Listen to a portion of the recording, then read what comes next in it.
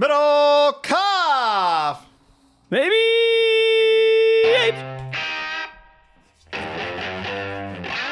Recording this podcast and doing this YouTube live stream on Tuesday afternoon. We're supposed to be down in Santa Clara right now, but we're not. So here we are, John. Here we are. Welcome. Yeah, I mean, it not mad or anything because we never got in our car and took the ride. Thank God you called me because there's a decent chance. I don't know if I would have checked my email. You know, I had about a 15 to 20 minute stretch where I was going to shower, put on some clothes, and take off. Yeah. Probably no email checking. No, emails. I mean, I don't get alerts on my emails. I think people that get alerts for their emails are insane people. Well, I check my emails a lot. That's but why you don't get a alerts. buzz No. for an email. Like you're a psychopath if you do that. Absolute psychopath.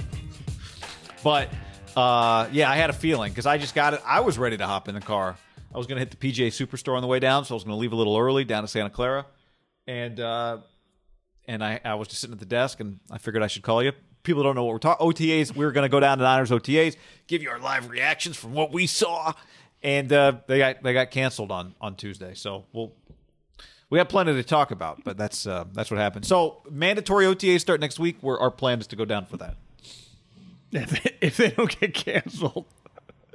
It's one of those that was like, at first I was like, damn. And then as the hours have gone on, I was like, oh, not the worst thing in the world. I'm like, I would have stood there for an hour. They would have practiced on the other side of the field. You're in this little box. I like getting out, just hanging out on the grass, seeing you, chatting up a few people, just maxing, relaxing. It's not 3 hours. It's like an hour and 20. No, hit a Starbucks. Something special about just that smell on the gridiron. Those pads. Well, actually, there aren't pads, huh? They're just in shorts and t-shirts. So, no. Yeah, it's just guys running around. I think you and I, we appreciate, as much as we enjoy the comforts of our own homes and the proximity to the refrigerator and our personal restrooms, we appreciate that sometimes we get to go out and go to the football stadium, and that's cool. So, there's part of me that still loves that stuff, that just appreciates how cool it is. 100%. It's very cool, but at the same time, we're doing free marketing for them. Now we're in business too. It's a win-win partnership for It's not like we're doing them a favor, right? I mean, it's a win-win for all of us. We're all in this. I'm just saying I like together. It. That's all I'm saying. I like it. I do too. I like training camp more. Yeah, it's more real. But here we are, and so it's good to be here for everybody on the YouTube channel. We're glad to have you. Give us your questions, your thoughts, your takes, whatever you got. If you're on the YouTube channel, we've got a podcast. Many of you may know that. It's in the description below. You can get on that. I had made if you're a listening while to the podcast, back we have a YouTube channel. So. A Facebook page, Haberman Middlecoff. Yeah. I was going to post our stuff, and I somehow ended up on Facebook this morning and realized, we had this little thing. Sent out a bunch of invites. I think we're already over 1,000 people that like the page. So if you listen to this, Facebook, I'll post podcasts and some stuff up there. I'll be getting a little more consistent at it. Yeah, we just got to use it like we use our Twitter account, but way more people are on Facebook. So I thought, I got to use, Zuckerberg, is living in a big house for a reason, guy. Okay. Okay. You see him throwing the spear to Audio Slave? That video that went viral? No. Zuckerberg's a different cat, I missed that. It's got a powerful product. I missed it. I heard him talk. Was that us? We were the other day, heard him talk, and we're like, that's his voice? Was that him? Yeah, so no, I don't think so. Haberman Middlecoff YouTube page. Or that too, but Facebook page. A lot of pages. Also, go to the iTunes page and leave us a review. In the review, you leave a question. Any question, whatever you want. It can be rank your top 5 F1 drivers. Somebody asked me that, my neighbor / buddy Joe, who loves F1 and he's Italian, American, so he's big into the Ferrari team. And he was like, who are your favorite drivers? And I realized, John, I don't know. Leclerc, I like that guy. Runs races for Ferrari, red car. That's cool. But, any question you want, leave it in the mailbag. Bag alert, major bag alert. We'll be doing another mailbag this week, so get your questions in on the mailbag. You ever watch my movie with Hendrix and, the dude, what was it called? Crash or Rush, the F1 movie from the 70s? I have not watched that movie. Yeah. I wish I had, because I watched Tenet the other day, and that was a waste of 2.5 hours. Oh, you couldn't pay me to watch that. They heard so many bad reviews. Can't recommend nobody. I need to watch Tenet again, just as just homework, but there's no way I'm going to do it. Well, the movies over Corona because they haven't made many new movies, we're kind of out, right? I mean, I have jumped back in to watch some movies from the 80s and 90s over the last 6 months. It's just like I got nothing to watch. Should I read? Should I do more work? Sometimes I find myself doing that. It's like, there is no TV for me to watch right now. I spent legitimately 10 minutes last night because an ad came on with Kevin Bacon. He's like floating in the pool. And it turns out there's this website where you can go and just type in any actor's name and it'll tell you how many degrees to Kevin Bacon they are. And it's really hard to get somebody who's more than 3 degrees to Kevin Bacon. It's really hard. He's been in so many movies. He's been in so many movies. I had to put in Jimmy Stewart just to get 3 degrees to Kevin Bacon. So I would imagine you'd be able to do the same thing with Samuel L. Don't you think? I mean, he was Samuel L., averaging the like one 5 thing with- movies a month. But or a Bacon, year. don't forget, like Bacon started acting when he was a kid. True. But yeah, Samuel L. too. Been going pretty strong for about 2 decades, though. Doing a lot of movies. It's true. Connor on YouTube says Sleep Number promo code ham for the Niners players to recover from a torn Achilles every week. It's actually sleepnumber.com/ham. We got to get that right.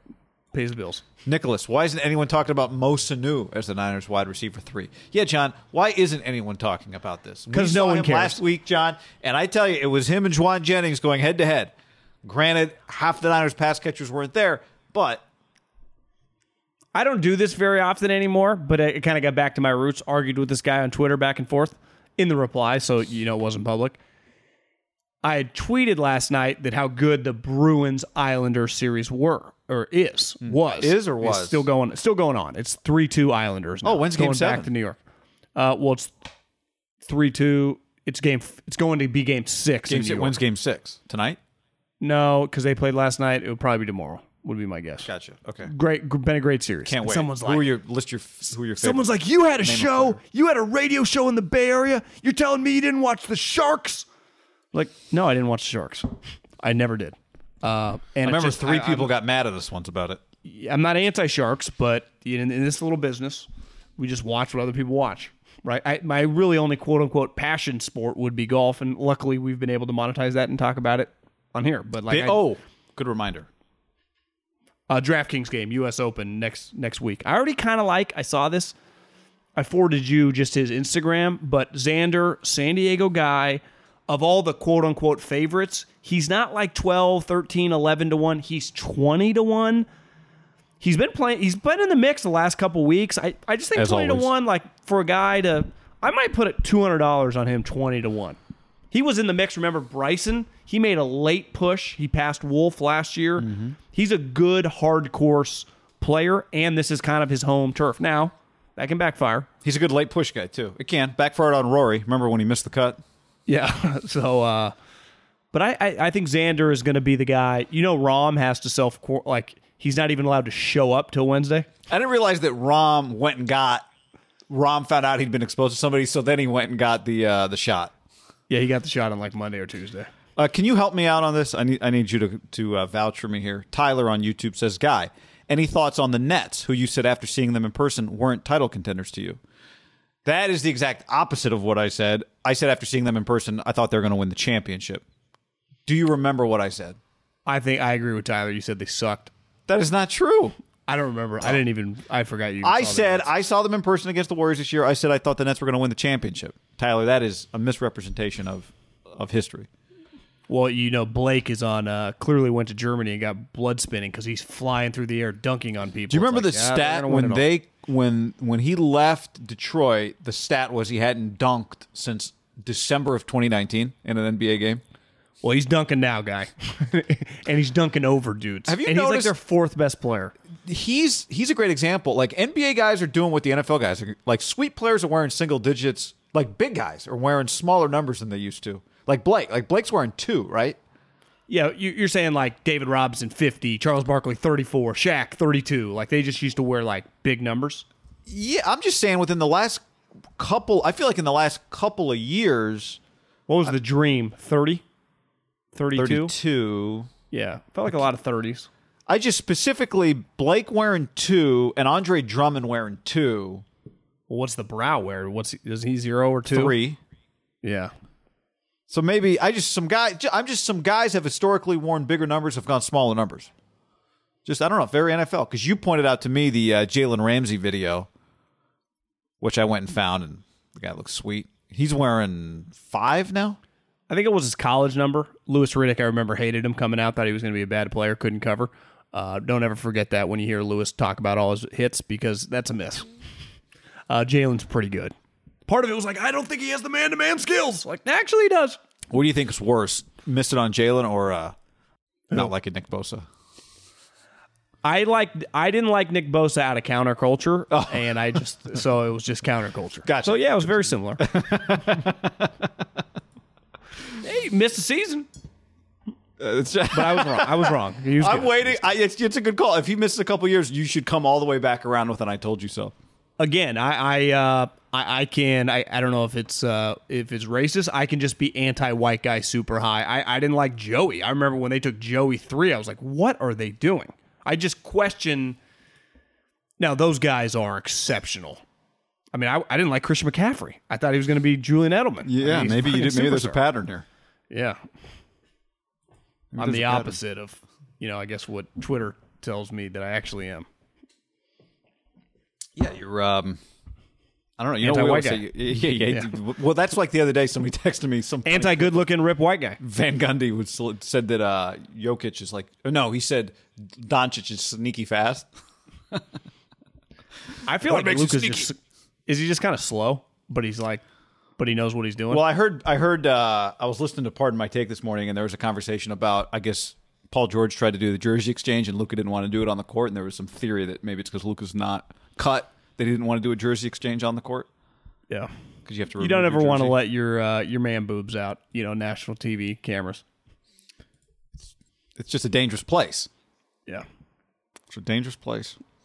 All right. So a lot to get to today. We're glad everyone's here on YouTube. Again, if you're listening to the podcast, circle back on the YouTube channel. We'll have more content there as always.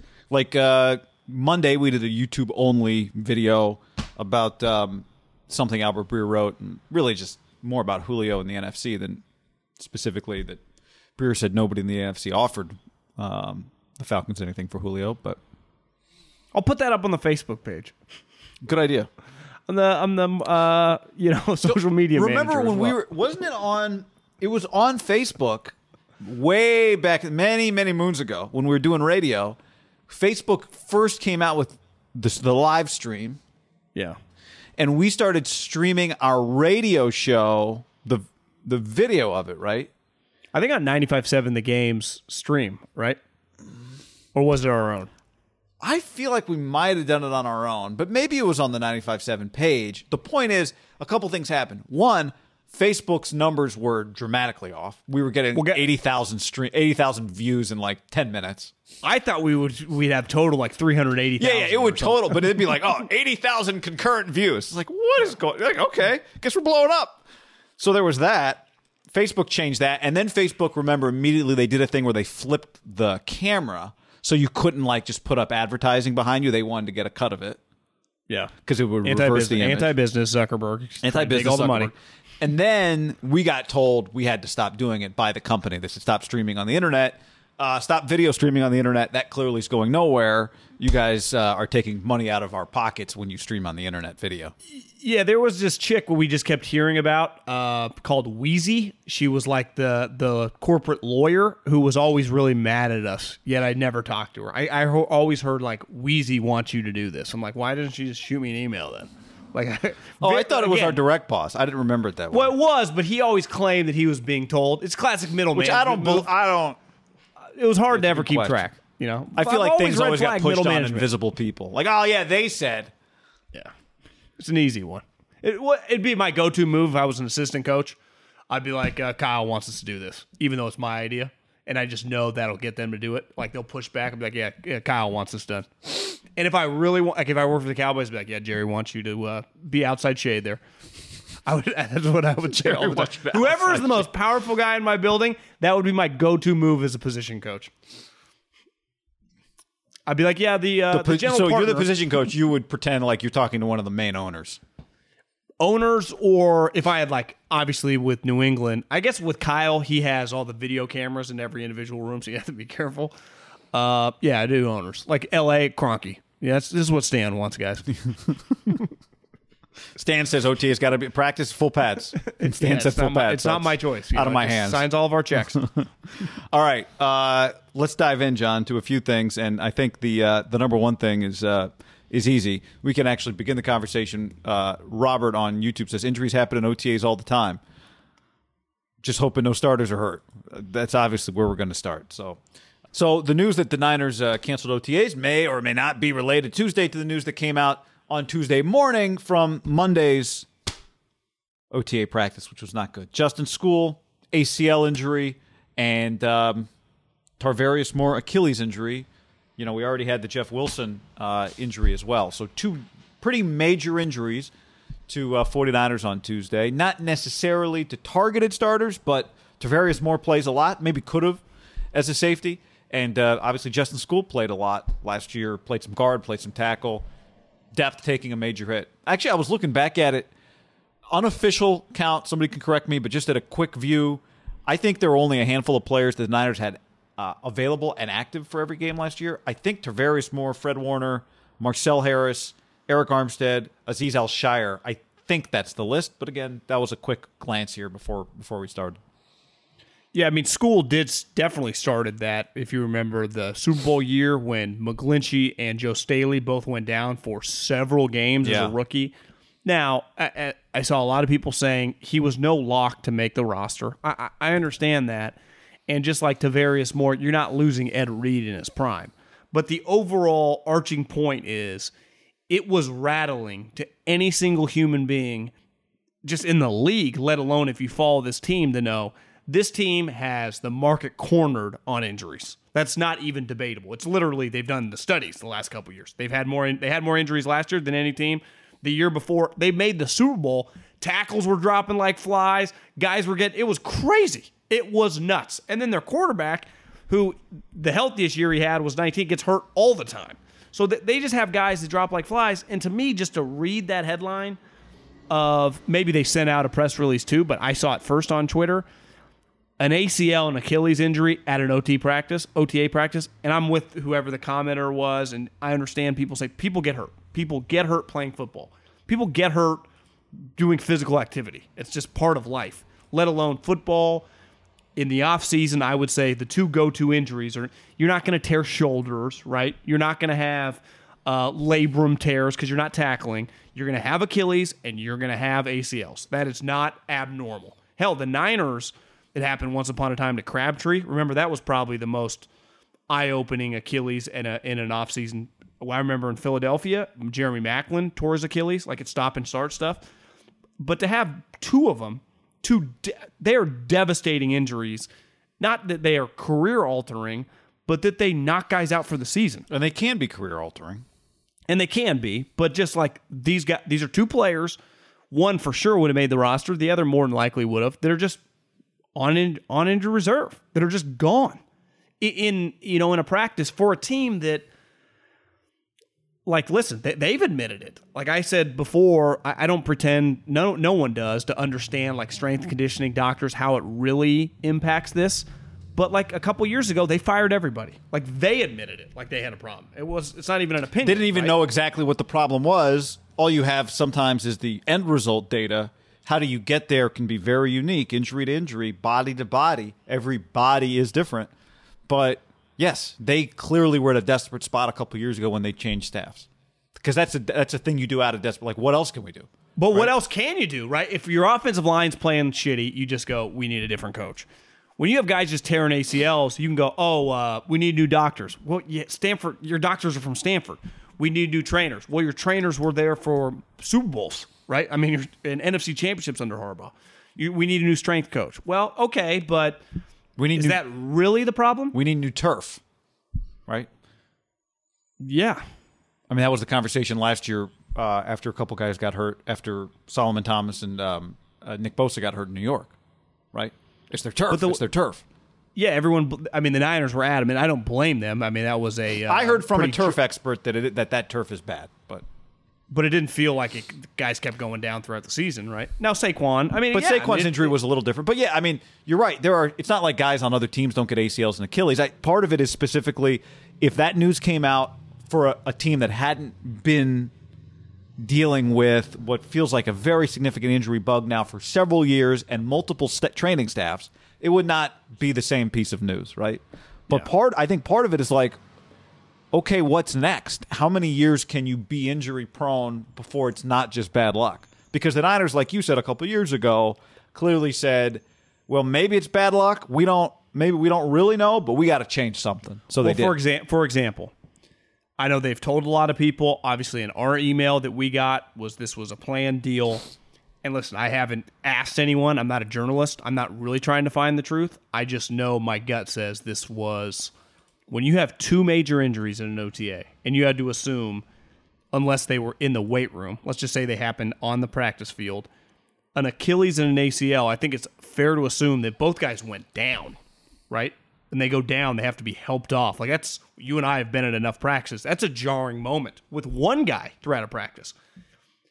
Whoever the second was in the order of this, I can't imagine they kept practicing after the second Achilles. That would be one of my first questions. Did practice end after the second injury? Yeah. So once the practice ends after the second injury, whether it was the Achilles or they had to think, let's just take a deep breath, let's just get till tomorrow, and then they got to tomorrow, and they just, like, people are still, that had to just be a jolting moment for a lot of these guys that even just like kind of role players that have just seen a lot of their teammates go down.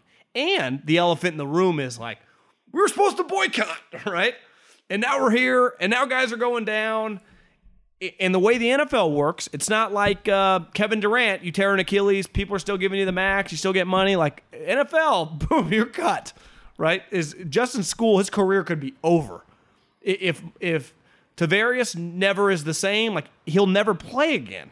So the majority of guys, Trent Williams ain't even there. But if you're like Fred Warner, you're like, God, I'm hopefully a couple months away from signing a huge extension. Like I don't want to just chase Trey Sermon to the left and have a knee go out. Mm-hmm. It's got to be rattling. So my gut says, and I don't blame them at all, let's throw a barbecue today or something. Let's just chill.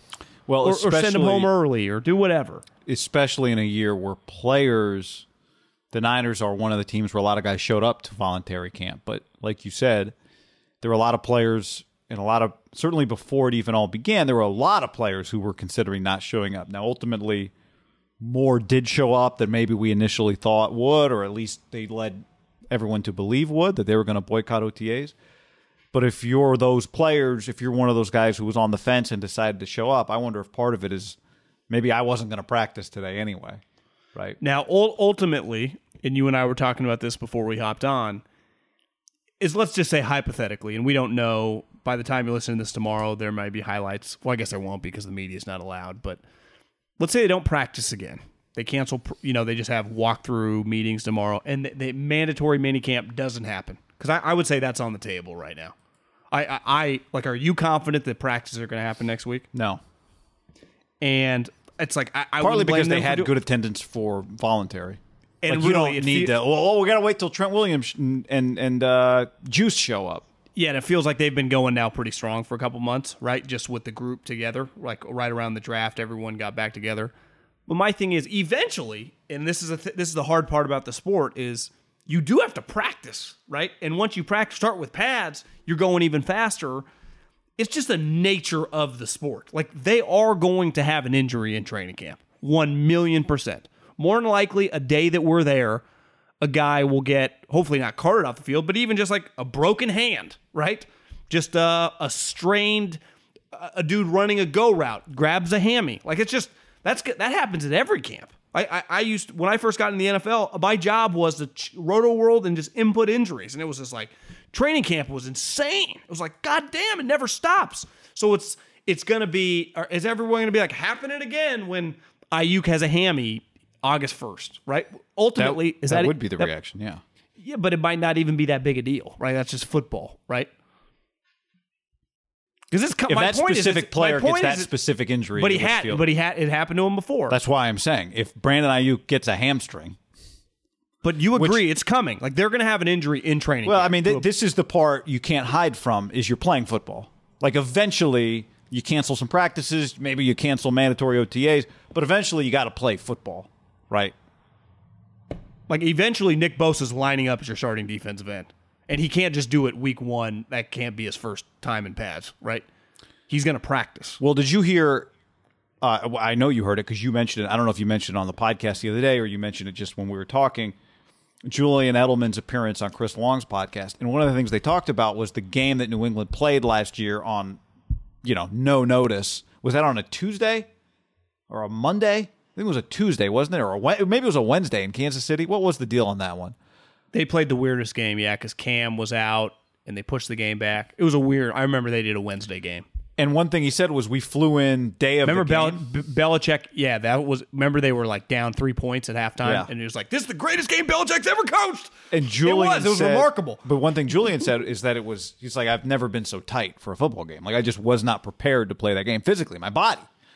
Right? There is an element, now that's a specific short-term buildup. We're talking about a longer-term buildup. Last year was unique with some of those weekday games. But the point is just you can't just walk onto the field cold and start playing the sport. That's the point. The NFL was pretty cold-blooded last year. Like, we're getting these goddamn games in. Cold-blooded. We're getting these What games day was that game? I feel like the game was I think it was a Wednesday. The Chiefs played multiple Tuesdays. Well, there was a Ravens Wednesday game, right? Last year? Maybe that game was Monday, but it was supposed to be Thursday. Something weird happened. It was with something the Patriots. extraordinarily weird. Yeah. Anyway, I don't know in the short term what you do about this, but I do know under normal circumstances I would chalk it up to these are just things that happen. This is the sport. It's luck, but you are on high alert with this team given how frequently it's happened to them. Guy, who doesn't like a Wednesday 1 o'clock Chiefs Patriots or Ravens Browns at 2 o'clock on a Tuesday? but like on 3 days notice, that's what I'm looking for. I want a surprise NFL Wednesday game. I don't know if that's ever happened again. I love when the element of surprise is there for the coaching staffs. Like they've only been practicing for Tuesday since Tuesday for Tyreek Hill. They thought they were going to be playing When the did Falcons Cal last this year week. decide to play UCLA? Wasn't it like Friday night and they played them Sunday morning? Played them Sunday morning at 9 a.m. They lost. Sunday morning at 9 a.m. at the Rose Bowl. They were my sleeper to win the division. They were a lot of people loved Cal last year. Luckily, that Pac-12 season even count really. I view it it's difficult for me to view the defending I love Oregon, all the defending Pac-12 champs as the Ducks after remember Washington couldn't even play in the championship game Yeah, some weird shit was going on. John, let's tell the people about wineaccess.com/ham. Wineaccess.com/ham gets you 20% off and access to one of the greatest collections of wine you can find anywhere on the internets. Guy, wineaccess.com, 20% off. Here's the thing. Sending people gifts puts smiles on faces. Alcohol also puts smiles on people's faces. Imagine if you could combine the two. Send alcohol as a gift, because wineaccess.com. Only 1 in 18 bottles on average makes it to wineaccess.com/ham.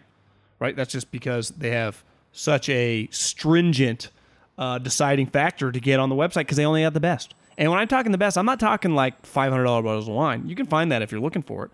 You can also find $15, $20, $30 bottles of wine. Send a dad, send a brother, send a college roommate, send your wife or girlfriend. She doesn't even know it's coming. Like, honey, something's at the door. And then all of a sudden, 6 bottles of Cab or Pinot, whatever she likes, she'll be happy. You might get lucky that night. Because of wineaccess.com/ham on us. You can thank us later. You don't even need to thank us. Just go use the website. Yeah. Do enough thanking. That's right. I don't know anything about wine, but the beauty is every bottle that you get comes with a breakdown, tells you about the bottle, tells you what it's good with. Use it with fish, cheese, whatever. So you can be sending it to somebody who doesn't know, and it's a little educational as well. But I'm with you. To be able to send, and I've done it a few times, you've done it a few times, like 6 bottles with the 20% off. There's also a point where it's not that hard to get to the free shipping. So you can basically, you pick the right, but you could end up sending like 6 bottles of wine to somebody for around $100, which is a pretty significant gift for not as significant an investment. Trust me, as someone who has sent it and gotten the thank you, as have you blow someone's mind when you throw them 6 bottles of wine. And you don't have to send them 6. You can send them 1 bottle, 2 bottles. You can order it for yourself. Father's Day is coming up. You mentioned that. So that's a great option. But, we're big fans of wineaccess.com/ham. Wineaccess.com/ham. Go use it. 20% off. 20% off. Go check them out. Butcherbox.com/ham. And another special deal. Free for a year. You get salmon, chicken breast, or steak tips in every order for a year, plus an additional $20 off right now at butcherbox.com/ham. Been telling you about it for years. Been eating it. 4 years on a regular basis. Easily find high-quality meat and seafood you can trust. 100% grass-fed beef, free-range organic chicken, pork raised crate-free and wild-caught seafood. Always be prepared with meat in the freezer when you get butcherbox.com/ham delivered right to your doorstep with free shipping. ButcherBox is offering you free for a year plus an additional $20 off either salmon, chicken breast, or steak tips in every order for free. Sign up today at butcherbox.com/ham and use the code HAM to choose your free offer for a year plus get $20 off your first order. What's up, everybody? It's your old friend, John Middlecoff. I'm here to tell you about our friends at Game Time. Here's what I need you to do. Go to your smartphone, download a little app called Game Time. Baseball season's in full swing. Oracle Park. Been there a million times. Never doesn't live up to the hype. Go get yourself some garlic fries, a brewski, maybe some ice cream. They have very good Ghirardelli ice cream there. And when you do that, promo code HAM. So download the Game Time app. Your first pair of tickets, promo code HAM, H-A-M, save $20. The A's, only going to be in the Bay Area for the rest of this season. You probably can basically go for free. Just buy a pair of tickets to any baseball game. They also have comedy shows if you want to check one of those out, or concerts. Game Time app, promo code HAM, save yourself $20. We don't even need a thank you. Just hammer that promo code. You have one unheard message. Hi, I was calling Current, the influencer marketing platform, but I think I just got redirected to a bunch of people listening to a podcast. Well, anyways, I was calling Current because I was told they could help get my brand set up on TikTok Shop, and even build out an affiliate program of content creators promoting my brand, and even have those content creators go on live streams and promote my product there. Wow, I could really use Current. I also heard that the brands they work with are making millions in sales. I guess I'll just go to their website at current.tech. When you need mealtime inspiration, it's worth shopping Kroger, where you'll find over 30,000 mouth-watering choices that excite your inner foodie. And no matter what tasty choice you make, you'll enjoy our everyday low prices, plus extra ways to save, like digital coupons worth over $600 each week. You can also save up to $1 off per gallon at the pump with fuel points. More savings and more inspiring flavors make shopping Kroger worth it every time. Kroger, fresh for everyone. Fuel restrictions apply. Okay, so here's the deal. We have to, sometimes in trying times, John, you have to have a sense of humor. Not that this is funny, but we thought we would rank Niners players by the injuries that would be the most devastating to this team. And I think part of what makes it interesting this year for this group is that Jimmy Garoppolo historically has been hurt, but would he be on the list of the top 5 most devastating injuries to this franchise? And I think the debate probably comes in around number 5. But would you agree with this? In some order, these 4 guys, Kittle, Bosa, Trent Williams, and Fred Warner. Would you agree or would you argue with any of that? I'm in. Or would you put Jimmy? It. I mean, the fact that Trey Lance is on your roster, obviously in any given year, you don't. Jimmy Garoppolo playing well is probably the best thing for this team this year. But given that you have a quarterback who you're pretty heavily invested in, a big part of your future behind him, maybe you could weather that. It's hard to know. I mean, we're talking about a rookie who played 1 game in the last 2 years at the FCS level. Yeah, I think one thing that makes the Niners unique relative to a lot of good teams, like let's just bring up like 4. The Bucks, Seattle, hell, the Cowboys. Yeah, they might not even be good, but I mean, they have a high and the Packers. It's always like, well, if Dak goes down, well, if Russell goes down, yeah, you're fucked. Like once you start paying a guy 35, 40, and he's a Pro Bowl quarterback, it's like, what about our backup? Yeah, that's not the sport. Right? It's like Bill Polian used to always say in the Colts building, if Peyton goes down, it's all a moot point. None of this matters. That's where it makes the Niners a little unique is they were very Jimmy dependent the last 4 years, right? Definitely once he got here, they weren't until he showed up, but those next 3 years, and 2 of them, he just disappeared, and it was a disaster. It does feel like just with the reinforcements, you just got 2 bites at the apple, right? Like if Jimmy were to go down, it's not over. If Trey were to have an injury and Jimmy was healthy, you'd be fine because Trey might not be playing anyway. Not that that'd be good, but their like for the Rams, you can just look in their division. If Stafford went down, if Russell goes down, or Kyler Murray goes down, it's over for those teams, like it was for the Niners last year. This year, the Niners just have it's going to be a one-off situation this one season where they got two guys, right? There's no if Stafford goes down, we got what was the guy's name? John Wolford. Like is he still there? Probably. I mean, McVay. Yeah, he's there. McVay did mention, I think, with Kingsbury or in one of those that the play call that he sent him on the run that it got him killed. He's like, that was on me. Now I didn't know he was going to dive head first, but I was like, I thought he died. But I think he's alive now and he's their backup. But they're all in on Stafford. And that will be the case, like, once Jimmy gets traded this offseason, like, once, potentially, right? Trey Lance will be number one on the list. Yeah, he's not going to be on the roster for $22 or $27 million, Jimmy Garoppolo in 2022. No. So you only get that luxury, if you want to call it that, once. But, okay, so for that reason, normally your quarterback would be in your top five. You could argue this year it's hard. I mean, my first reaction, John, was the next guy on that list, I'd put Ayuk. I think he's got kind of the next highest ceiling just in terms of being a dynamic playmaker for them. Well, you want to just rank one through. Let's just rank the guys you listed because I know who my number Kittle one is. No, because he's been hurt. Like, I've seen them operate without him, and they can function. Now, he's their best player, but I'm not saying I'm rooting for him to go out, but they've managed before. You can run the ball still. You could throw it if the wide receivers are healthy. I think we saw last year with Nick Bosa, it dramatically alters everything because he is a superstar pass rusher. So if you're going to rank this list, think of it just the most important positions. Well, if a quarterback's not on this list, the second most important position is the pass rusher, and he's a guy that last year I think a lot of people thought like 15-sack season coming off his baller rookie year, and then he disappeared, and it just wasn't the same. Like, he is a difference maker, right? Like, even Trent Williams. Like, to me, Trent Williams is high on the list more for the money they gave him. We've seen, like, Joe Staley got hurt, and they were able to patchwork it. Yeah, see, I don't know if they could. I don't, because it's a twofold deal. He helps you run the football and he protects your quarterback, Trent Williams. Yeah, so to me, the argument at number one would be between Bosa and Trent Williams. It would probably be 1A, 1B in some order. Yeah, I think a big part of this is because their defensive coordinator's gone too. So you're asking, like, because last year their defense was good, but Saleh's not around. Yeah. I think part of it, and this year it's not to you and I about Super Bowl. In a Super Bowl year, I think you could argue it's Kittle because he's a top 15 receiver in the league when he's right. That's what he was 3 years ago, and one of the top blockers in the league. So he's what George Kittle is in some ways a two-way offensive player, right? He's very rare in that regard.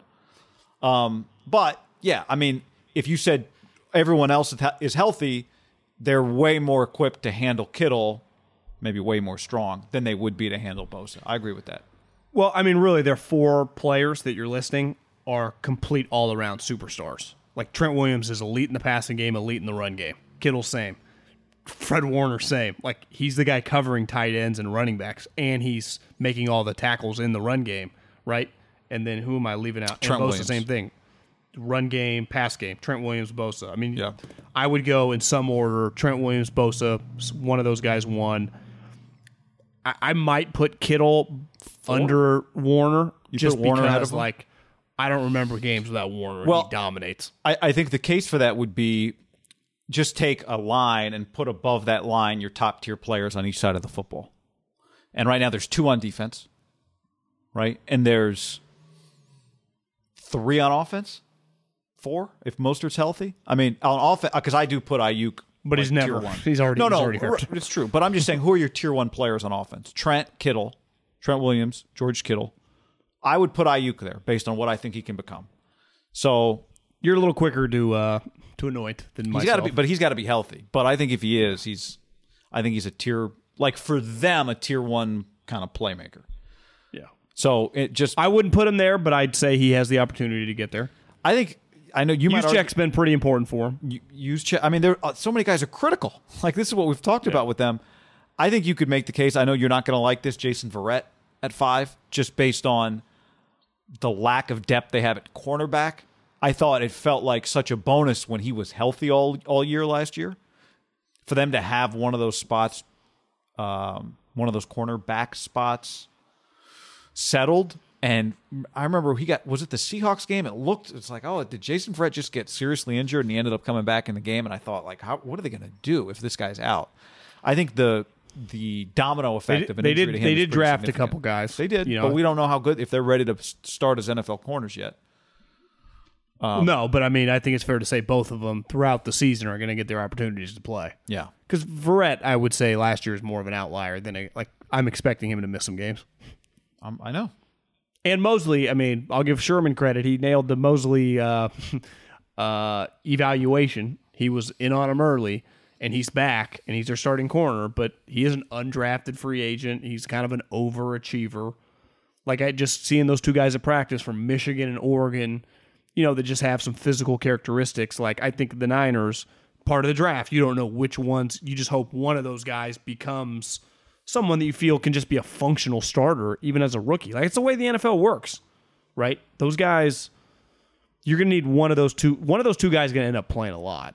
And maybe both of them do because that one guy gets exposed and the other guy comes in for him. But this is what I'm saying is there's just so much. If you got a full year out of Jason Verrett, that would be one of the most significant things that could happen in terms of it'd be a big deal.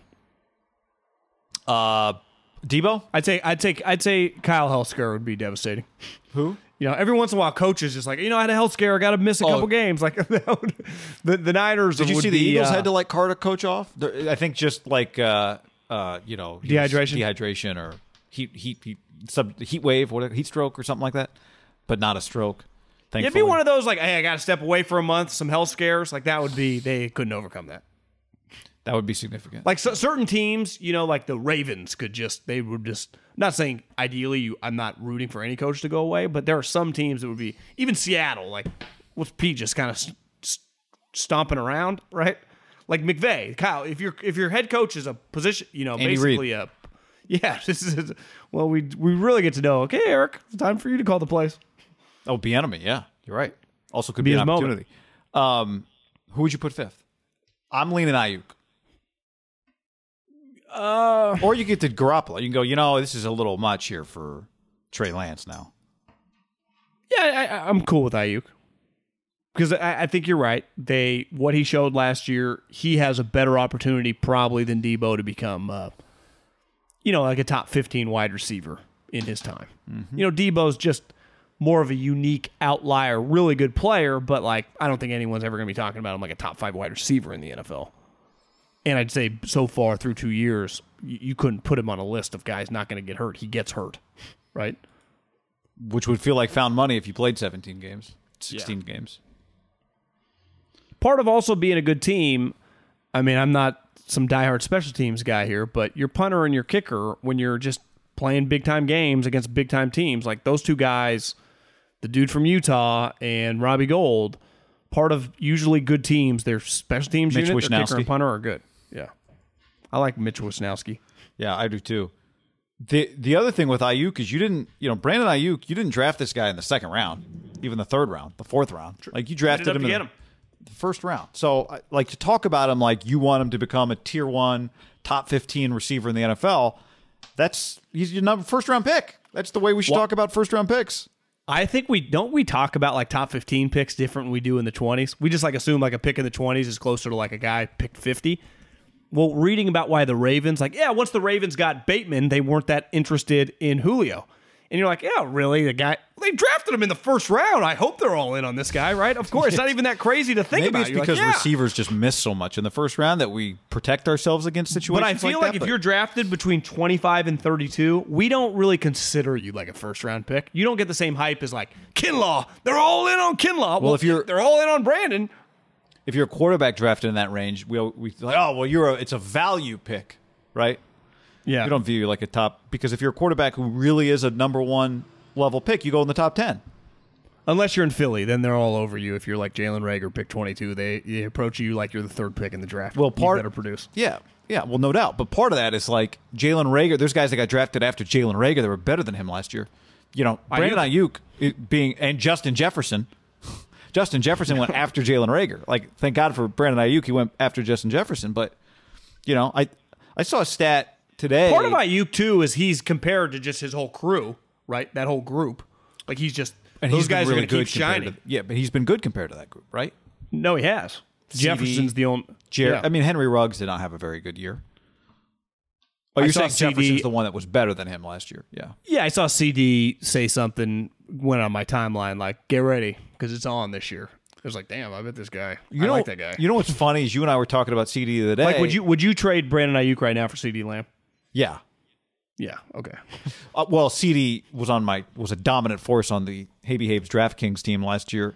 And then I saw a few things over the last probably 2 weeks, like CD Lamb's about to have a breakout year. And in my head, I'm like, didn't he break out as a rookie? Wasn't he incredible?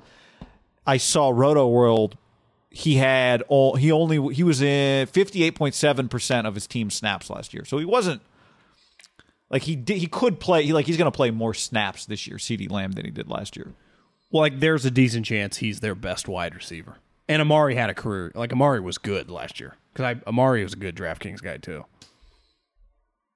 But he's not a Hall of $20 Famer, million. but yeah, he's making a lot of cash. Zeke's making like 18. I mean, they got a lot of money going along around. Dak, Zeke, Amari, even like Derrick Henry. Because I was looking at they're paying him a lot of money. Derrick Henry makes $10 million this year, and given his production, like any team in the league would pay for 12, 15 touchdowns and 2,000 yards from scrimmage $10 million, right? Is Derrick Henry at $10 million given his production one of the better deals in the league? Like to me, where's his holdout? When they're quote unquote, well, remember he got paid last year, but his running back money was part of Zeke's was like guaranteed $15 million for 3 straight years. The reason Zeke's a bad deal is because he's not running for 1,700 yards. If Zeke was running for 1,700 yards and 10 touchdowns, I don't think people would be talking shit. People talk shit about running back contracts when you either get hurt or not as good. If you produce at a high level, you think the Titans mind paying Derrick Henry $10 million a year? No problem. No different than the Niners. Like, I'll give George Kittle $14 million and Zenny as long as he's getting 1,200 and a bunch of touchdowns. It's about your production and your money, not necessarily paying the position. And I think the pushback from the analytic crew is always, well, the risk of those guys at running back at any moment, it can, like last year, Saquon, just like he's out, right? But like Alvin Kamara, Dalvin Cook, I know this as someone that plays them a lot in daily fantasy, as someone who just watches as much football as humanly possible on Sundays and just watches a lot of like the top players. I always watch those guys and be like, I don't think their team regrets paying them like $12, $13 million, right? Because they kick everyone's ass.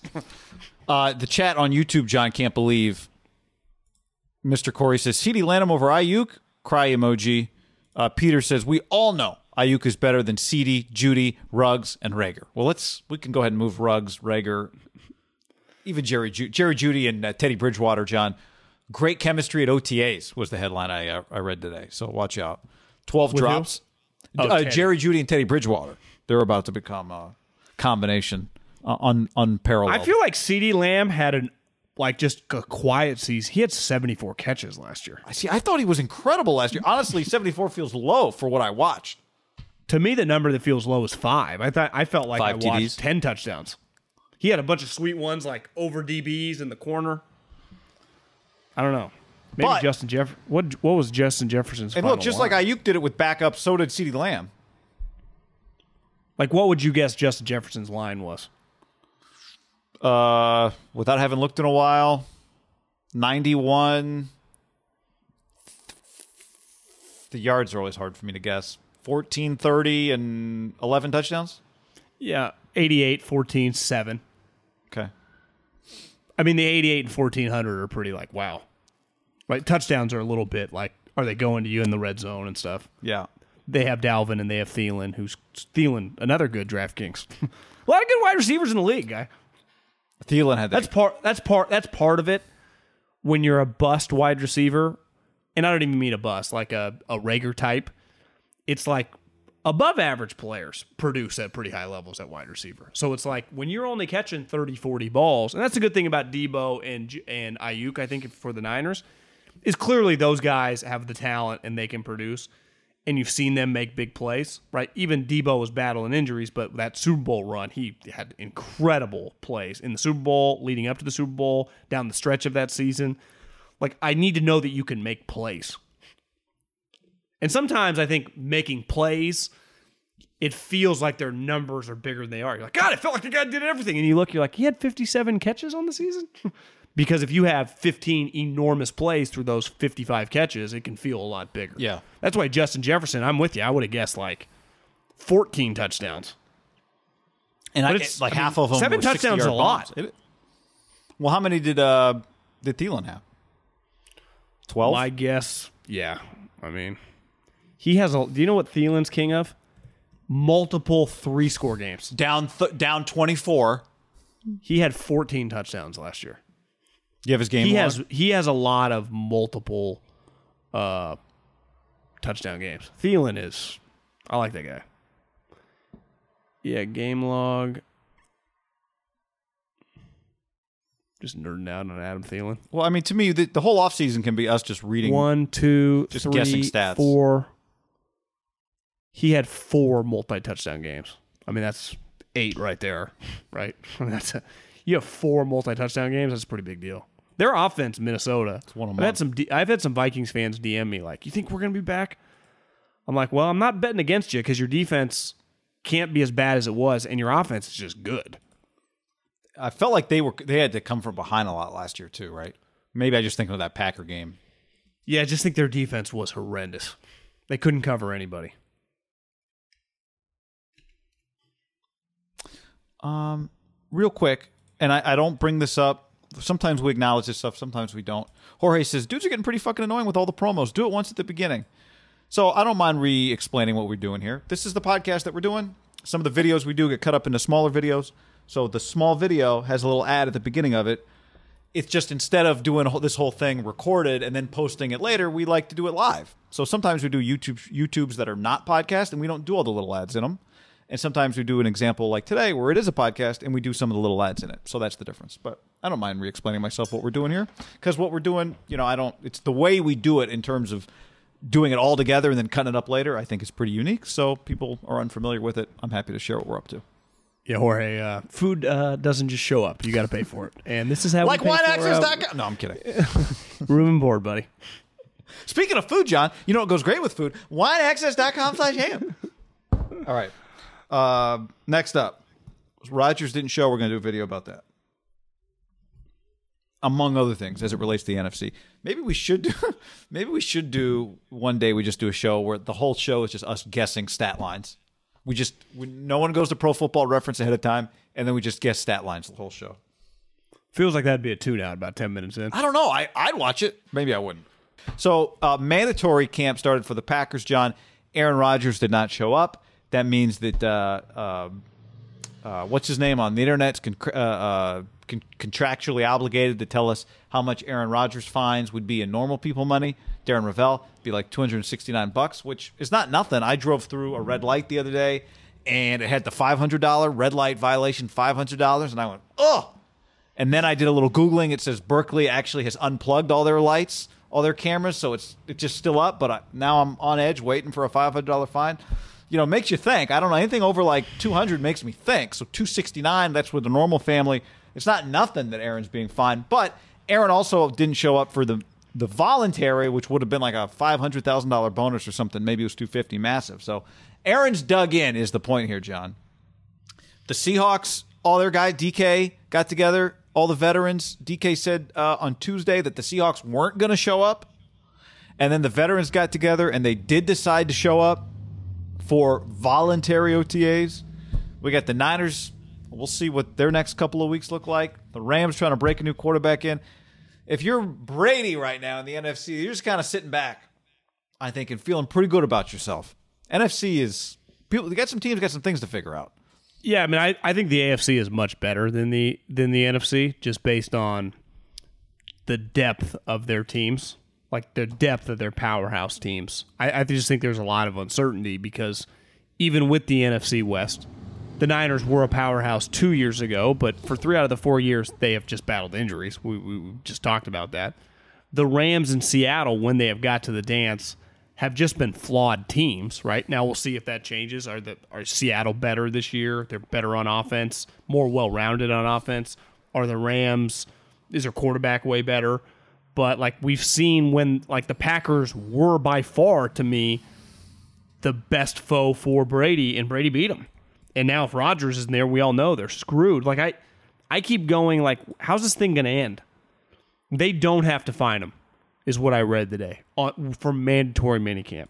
Training camp's different. They have no choice. $50,000 a day they have to fine him. Yeah, for training. Mandatory minicamp, they can waive the fine, which I would imagine if you're trying to get him back, like Aaron Rodgers will not be fined. But John, I would agree with that, but you can't give him the $500,000 he gave up by not showing up to voluntary OTAs. You're not giving him No. I don't mean he doesn't get the bonus, but I don't think you fine him for missing mandatory minicamp, which is up to $93,000 for missing all 3 days of minicamp. My point is, if giving him his money back mattered to him, he would have shown up for voluntary OTAs. Like, he doesn't like giving him his fine money back. I don't think it's going to affect Aaron. Yeah, but here's the question. Because Tom, I think the last couple of years in New England, did not show up for these either. Missed the entire offseason and didn't care. And I would imagine New England and Robert did not fine him. Tom did show up, though, whenever, July 28th is when the veterans show up. Tom was always there to pick up his key or wherever they stayed or however they did it in New England. Do you think the first day of practice at Green Bay with the veterans, he's on the bike riding out to the practice field? I don't think he is. So you think he's no shows, Aaron Rodgers holds out during training camp? Because I still am on the fence with that one and still lean that he does, which feels kind of crazy. Like, what was this all for? But maybe it wasn't really for anything. I don't know. Because if he doesn't show up, if it's to get traded, the NFC is obviously Brady, they are the power. But it's pretty freaking wide open. Like, the thing with the AFC, what I've been saying is, like, obviously the Chiefs, the Bills are awesome. The Dolphins are solid. New England's going to be better. We know that the AFC North has 3 playoff teams. Fuck, the Titans just added Julio Jones. They won the division. The Colts just got Carson Wentz. They could be good. I mean, it's just the Chargers, people think they are like a sleeper, Super Bowl level team if the coach is good. The Raiders are just solid. Herbert showed back up with long hair. So, I mean, I don't think we talk about the NFC like we do, partly because the NFC has a division that no one takes seriously. The NFC North, no one knows the Bears. The Vikings were really bad. I think people just view the NFC West a little bit like the AFC North. Those beat each other up. And I would even add the NFC South with the Saints specifically. Specifically the Saints, right, who have just been in the mix every year. Good. Drew Brees is washed up. Yeah, Taysom Hill's not a quarterback. Yeah, they won 12 games last year. And Drew Brees was washed up, and Taysom Hill isn't a quarterback, and they still won 12 games. I mean, there's a chance beside Tampa they don't have another double-digit win team, right, in the South. Panthers could win 6-7 games. Same with Atlanta.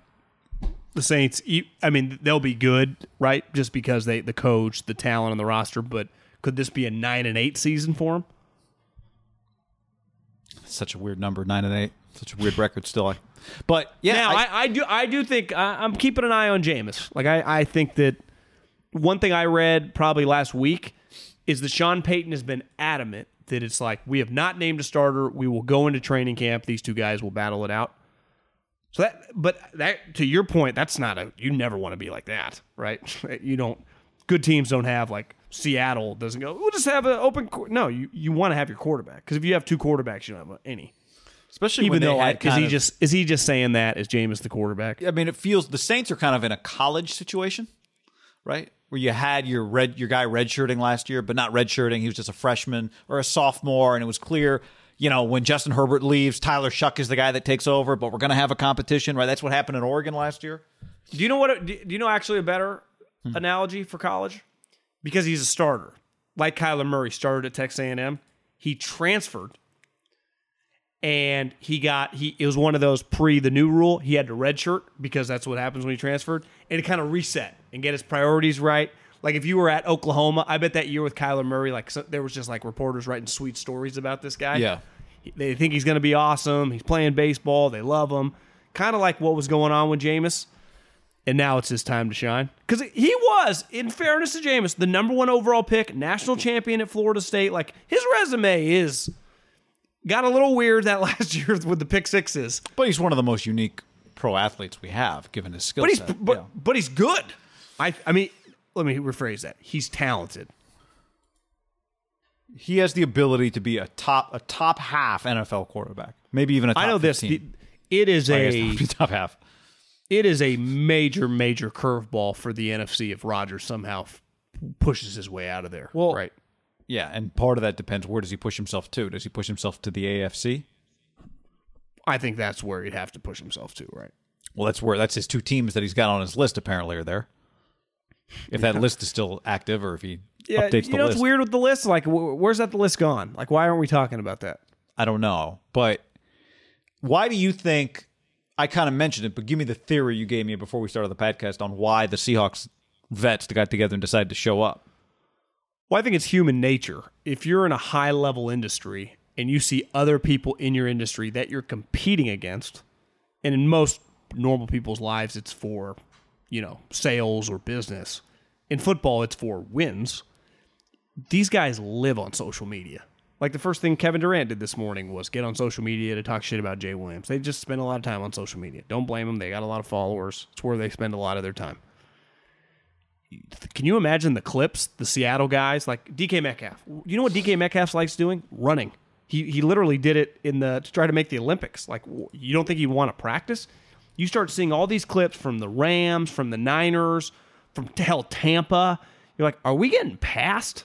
So you have a call, if you're Bobby Wagner, DK Metcalf, Tyler Lockett, like, hey guys, can we do something productive? Because clearly I look around the league, and definitely to the teams that are our equals, or the teams that we view ourselves as having to beat, they're all practicing.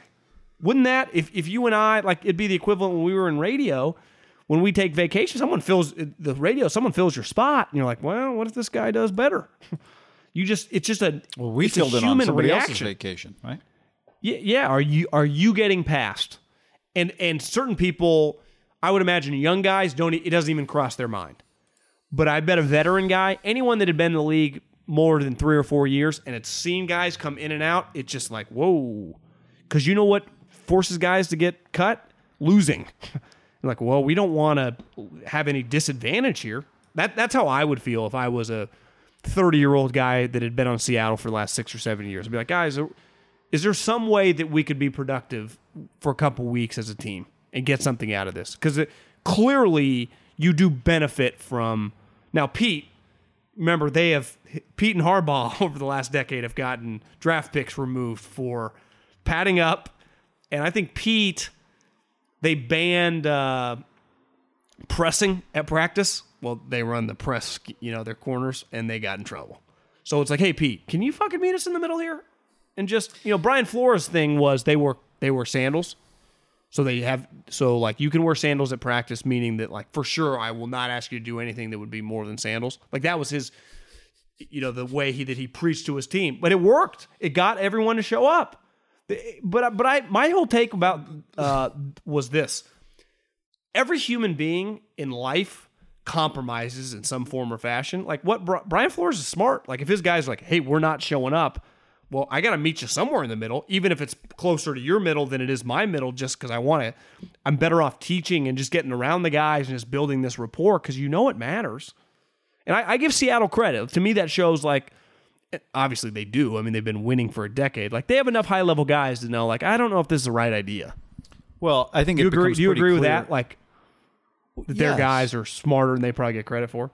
Well, I don't know that they don't get credit. I mean, I think it's pretty basic where you go, we're not showing up for OTAs. This is part of a boycott. And then you look around and you go, well, is anyone else doing the boycott? It doesn't look like anyone else is boycotting. Where you're like, Aaron Rodgers. This isn't even a boycott. This is just some people aren't showing up, but there's no boycott. Like, Kyle Juszczyk just doesn't have to be there, not there. He's not. Is he boycotting or is he just not there? Trent Williams just boycotts like everyone together. That's what a boycott is, right? If I'm not buying from Amazon anymore. Rodgers is boycotting them. No, Rodgers is holding out. Rodgers isn't boycotting. Demanding a trade. Like, if I individually go, like, everybody stop buying from Amazon, and everyone stop, that's a boycott. If I stop and no one else stops, it's just, I'm not buying from Amazon. I can't call that a boycott. I'm boycotting. Like, okay. It's not fine. But I think they looked around and went, what are we doing this for? We're not getting any of the advantages of a collective power, right? The collective is what has the power. So the collective isn't boycotting, so we're getting nothing out of it. And we're getting behind, potentially. Yeah. And like you said, DK, some of these guys probably just want to go play. Go have some fun. Why wouldn't you play? You're good at football. And I remember Jeff Schwartz said this to me a month ago. He's like, part of it. You just want to go see your buddies. You want to go hang out. You get free food. Do you know what you get free food? When you see these guys at a playoff hockey game or a playoff NBA game in a box or, in the front row drinking, those guys didn't purchase those tickets on SeatGeek, which I'm hoping to get back on the podcast. Been working the back channels on that one. They got those tickets handed to them, I don't know, by the fucking team. They didn't wait in line to get to the parking lot. No, life's good. It's incredible. Ingress. It's incredible. I do think if you look, and someone made this comment in the YouTube chat, and we went through the teams, but if you just look at the NFC and go, okay, now take Aaron Rodgers out, who the hell is going to play in the NFC Championship game against the Bucs? Yeah, I think it's one of the NFC West teams would be my pick. Whoever the best team is in the NFC West. Because last year, if the Packers didn't exist, it would have been the Rams.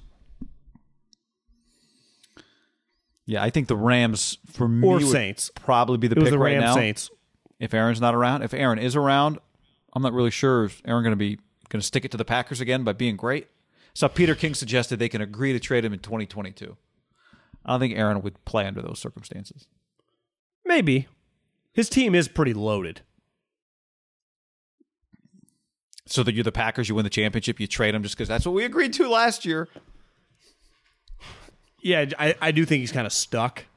But that if they are able to figure it out, it's a bad thing. I'd even say it's a bad thing for Tampa. I don't think most guys in that Green Bay locker room don't believe they can't beat Tampa Bay, right?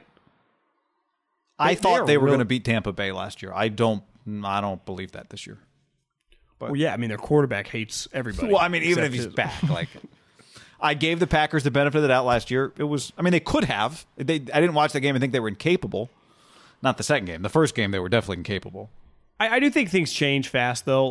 That's true. Watching the Bucks Nets, I would have said that I don't know if the Bucks are going to win, but this thing's going to be just an old school 90s, go 7 games. It's been blowouts.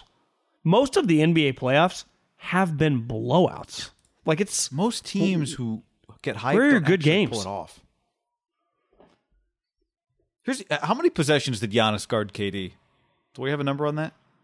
I wasn't. Somebody tell me. My thing is just there's 3 humans on the earth that look like those two. You would think, you'd guard them. One of them would guard the other one. Again, maybe it's nostalgia. Maybe it's me living in the past that it actually didn't happen when I felt like it did. I did feel like when we were growing up, the other guy would just be like, I'll take that guy. I'm checking. Yeah, I'm taking him. Hey, who's your best offensive player? Well, we got fucking Clyde Drexler. Well, Michael or Scotty is checking him. This one is well, he can't be on him. He's got to rest. It's well, your games are blowouts. You're talking to someone who's watched the NBA for 25 years and loved the product. Every time I turn it on, this is the second round of the playoffs. Blowouts. I thought the Suns game was good till the mid to the third quarter. The first half was excellent. Time for everybody to come around on my guy Chris Paul, John. We're getting close. Yeah. Getting close to be undeniable. Chris Paul's a winner. John, let's tell the people about NetSuite. NetSuite.com/ham. You're running your business on QuickBooks. QuickBooks, more like quicksand. The bigger your company grows, the faster you sink with outdated software that just can't keep up. Go to NetSuite.com/ham right now for special financing. Some would say financing. Yep, they help you automate your key business process and close your books in a fraction of the time. Think days, not weeks. In fact, 93% of organizations increase visibility, control over their business since making the switch from QuickBooks to NetSuite.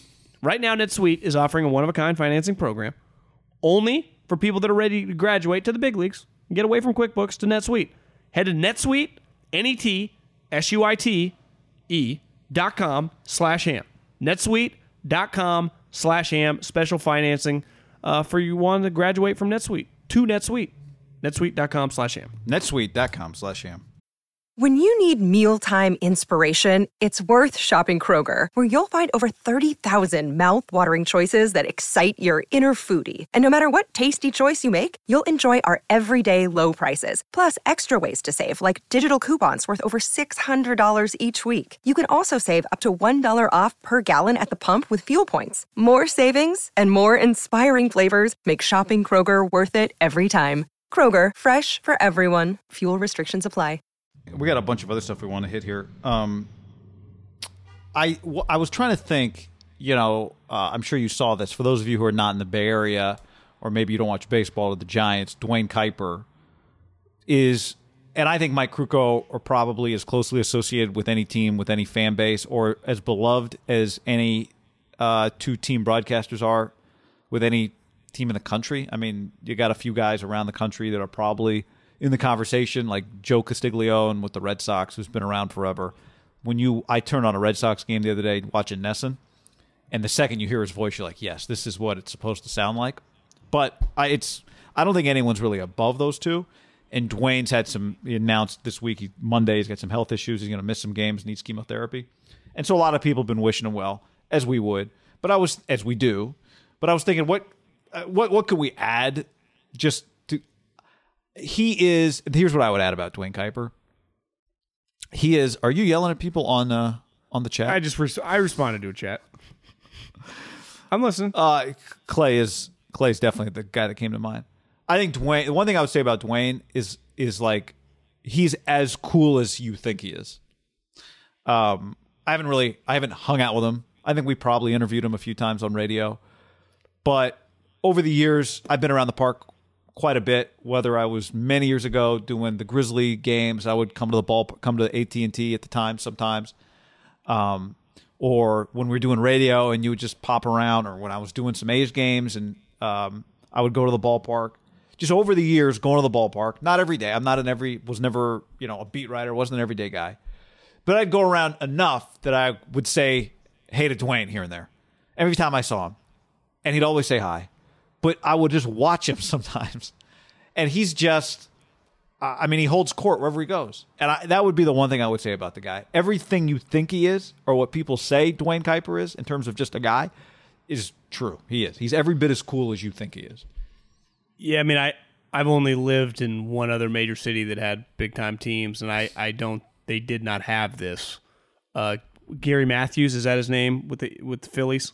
You hear that name? Matthews? I think he's like their play-by-play guy. He's good. Tom McCarthy? Maybe they had a different guy. Maybe it's McCarthy. I don't know. But that's what I'm saying. It wasn't synonymous with the team. I even think, and I was lucky enough when I was at Cal Poly. Unless Gary Matthews Sr. wasn't. He might maybe an analyst, but... Yeah, not the player. I thought the last guy's name was Matthews, but maybe it was McCarthy. That shows you. I don't even know. That when I was at Cal Poly, I worked at San Luis Country Club as a job, just make some money, and Krukow was a member there. And I was a nobody. Just a college kid, and he couldn't have been any cooler. You could just go up and talk to him, and he was awesome. I always would. And then you got to do what we do, and you got to meet them both. It's like they're synonymous. It's both of them. And the irony is, like, Dwayne getting sick, we're not quite sure what it is. Mike's been battling the disease that's been deteriorating kind of his body and his ability to travel. And you just start kind of, like, when you read that, you just realize, like, Kruk and Kuip, someone had forwarded me a couple, like, within a month or 2 months, because I had tweeted something about the Giants, the Ashcon song. Remember when they won the World Series? But, like, Kruk and Kuip were as synonymous with that team as any player. And, they still are. They are just... And it's Kruk and Kuip. It's usually, like, one guy, right? Joe Starkey or... Vin Scully. Whoever. Yeah, Vin Scully. Or you go all around the country and do it. With the Giants, it's two guys. And it's like they're a tandem because they, like, work together. And now you just... When I read that yesterday... It's just sad that you obviously hope he's going to be fucking okay. Same with Mike, that they just keeps battling the disease he has, which really sucks. That, it's just kind of sad thinking that these guys are not, like, a huge part of the Giants games. Obviously you get a guy like Barry, anyone will watch, but for the most part, that's not how baseball works, and there hasn't been another Barry since. That those guys are a huge part of the entertainment value of the team, even to this day. Like, when I end up watching more Giants than even I plan to, just because I'll watch those two guys. The test, and I'm not talking just play-by-play here, just in anything you do. And I remember, I think we talked about this many years ago. We've had this conversation before, but anybody can do a live stream the night of the draft. Anybody can do a baseball game when it's Game 7 of the World Series. Now, not everyone does it the same. Like, I'm not suggesting that. I'm just saying they're great in the big moments. But part of what makes you great is you can't just be great in the big moments when the energy and the topics and all of the stuff is easy. But so much of baseball is it's 7-0 in the fourth inning at Coors Field in June. Like, those guys thrive when it's hard to be good.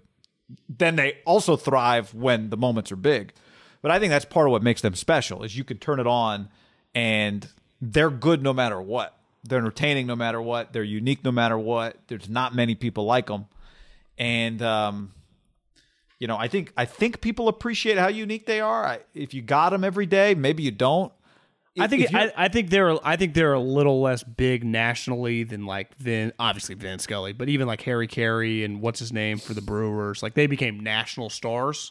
Part of it they did. Like, didn't Harry Carey do national stuff? Obviously Vin did. These guys were just kind of local fucking rock stars. I mean, rock stars. I would say and I do this, just flip. There are some really good local broadcasts, but there are some. The Mets is elite. Mets is good. Cubs is very good. White Sox is very. There are some. But a lot of baseball is spent just trying to figure out what to say in the fifth inning of game 88. And down 8-0. Yeah. So I don't know. I don't want to overstate that because these guys are also great when the moment's big.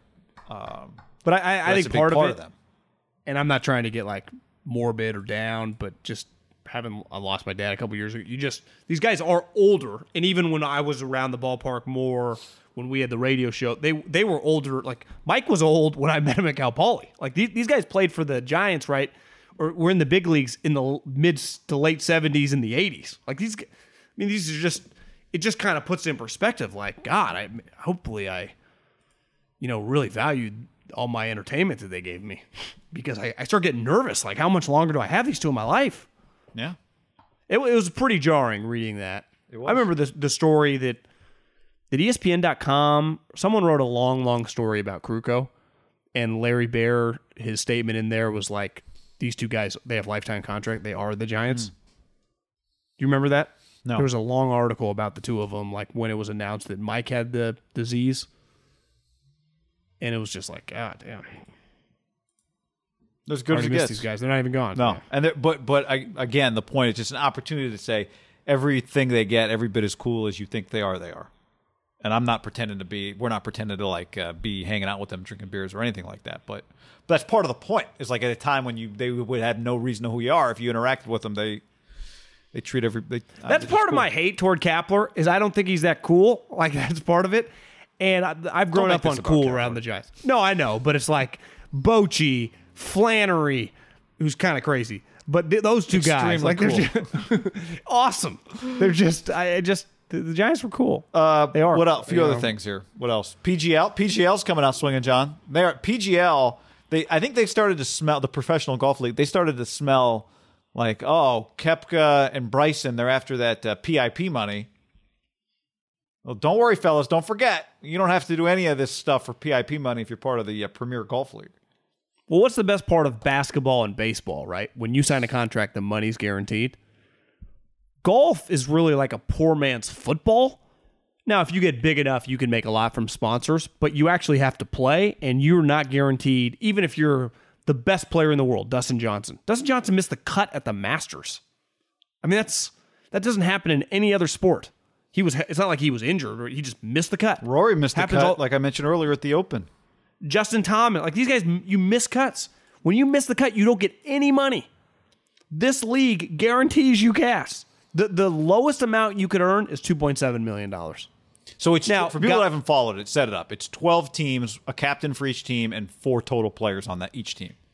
And the captains get between $20 and $35 million. So if you have an unreal year in golf, I guess the FedEx can pump the money up a little bit, but if you don't win the FedEx Cup and you just handle your business, you probably make $7-8 million. So it's a lot of money. And then with sponsors, for the top guys, they're making $20-30 million. But this guarantees you $20-30 million. And you still get the sponsors. Because that's what everyone says. Like, what about the sponsors? Well, they don't care. They'll just go wherever the top guys go and people are watching. Where are the eyeballs? That money is coming no matter what. If you could make your on-course earnings, if you could make $6 million, which most anyone watching this or listening unless you're one of our super rich friends that also listens. And I don't even know if I know that many people making $5-6 million. But if you were, like, that's great. But if I told you you could make, instead of having to like really grind for that 5, you'd still be grinding the same, but I'll quadruple your money. I don't know how you don't have to seriously consider that. And golf is unlike, like, you know, in football when they've tried it, or baseball. This is a little different because golf is kind of just a made-up tour, right? It's not like... It's barnstorming. Yeah. You just travel in the country. It's a circus. You just play. You don't... There's not only one... Now, the thing you told me, like, one thing that would hold me back is if I play in this thing, can I not play in the majors? But somehow you can still play in the majors even though the PGA Tour would ban you? Yeah, I mean, there would have to be some legit... banned for life. There would have to be some legit, and how much pull do the PGA Tour have in all 4 majors? And even like, okay, the players who the tour runs, right? That's the players. Could we take the players in the PGL, or the tour take? Like, does the PGA Tour just become the minor leagues? I mean, the Masters can do whatever they want. We know the Masters can do whatever they want. Now, and they would, but they might side with tradition over money. But they would need the top players to play in their tournament. You can't have the Masters with like Ches Reavie leading it, you know? Yeah, but I mean, they would just become top. The Masters is pretty unique, right? So the question is, I would agree, but if their top group of guys, many of them that have won the Masters are a part of it, it's the Masters. If anybody would try and throw its weight around, it'd be the Masters. I just don't know if they would care as much as you. I think the people that would care would be a PGA Championship, who is associated with the PGA Tour, who, like, that's where it gets weird fast. Well, but yeah, so that would be the one where if it's a PGA, if the tour bans you, because that's the thing that I still don't. I've understood it once, I still don't fully get it. Like, all these majors are not, you know, like the FedEx Cup and the Masters are not kosher with one another, right? Like the FedEx Championship, I think that's a PGA Tour event, right? They don't like to cross-pollinate with some of the Masters promotional stuff. Like, it's weird. Like, not all these things, not like Major League Baseball, which is all the games are run by Major League Baseball. Yeah, it's not all under the same umbrella. It's very bizarre. Well, unlike football, the teams are owned by individuals, right? They control the league, ultimately. The tour is run by the players. Like, for example, F1. I don't know enough about it. I would imagine F1 is ultimately controlled by the brands, right? The teams, yeah. Mercedes, Ferrari. Not like Lewis Hamilton doesn't actually, like, he has pull because he's an elite driver, but he couldn't just start his own league and compete against them, right? Football, obviously not. In the PGA Tour, what makes it unique is the players do run the league. Now, they anoint the commissioner, who helps obviously run all the logistic and the business part of it, but if they wanted, I think Jay Monahan's the guy's name, who's the PGA. If they wanted him gone, the players could kick him out, right? They can do whatever they want, ultimately. Now, he's in charge. Where it gets confusing is, like, where you make all this money now is through television rights. So that's where, but obviously the TV is just going to gravitate toward where people are going to watch. Well, so they would just. That's why, like, what do we just have? The PGA Championship? Yeah. Right. That's the PGA of America, which is different than the PGA Tour. Like, they're contracted. That's on ESPN. That's different than the TV contract that puts the other stuff. Did the PGA Championship end on CBS, though? I guess it did. See, there's a lot going on here. Yeah, there are a lot of moving parts. Which makes it ripe for people, the best players in the world, to just pull away, to do whatever they want. 100%. And still leverage that you need them. You can't ban these guys for life, because you do need them to run your other events. Well, there was just an incident, right? John Rahm. And you could say, you know, should have got if you knew that you're going to still get tested and get contract traced, even if you don't want to get the vaccine, you should just get the vaccine on money alone. So I understand the argument that it was his fault. He created that. But the PGL would say, you would never, even if you fail, we don't test. 2, your money's guaranteed. Like, John Rahm just lost a lot of money, right? He was going to win $1.7 million, and then he doesn't win he gets kicked out of the tournament. Right. His money, he would be a team captain. He'd be making $30 million for Team Rahm. And here's the other Would you have alternates? What happens? Somebody gets hurt over the course of a season. People get hurt. Yeah, I think you pull people up from the PGA Tour, right? You'd buy them. So The it's thing soccer. with the Team Rahm or Team Phil or Team DeChambeau, the one thing reading their statement, they would own the team.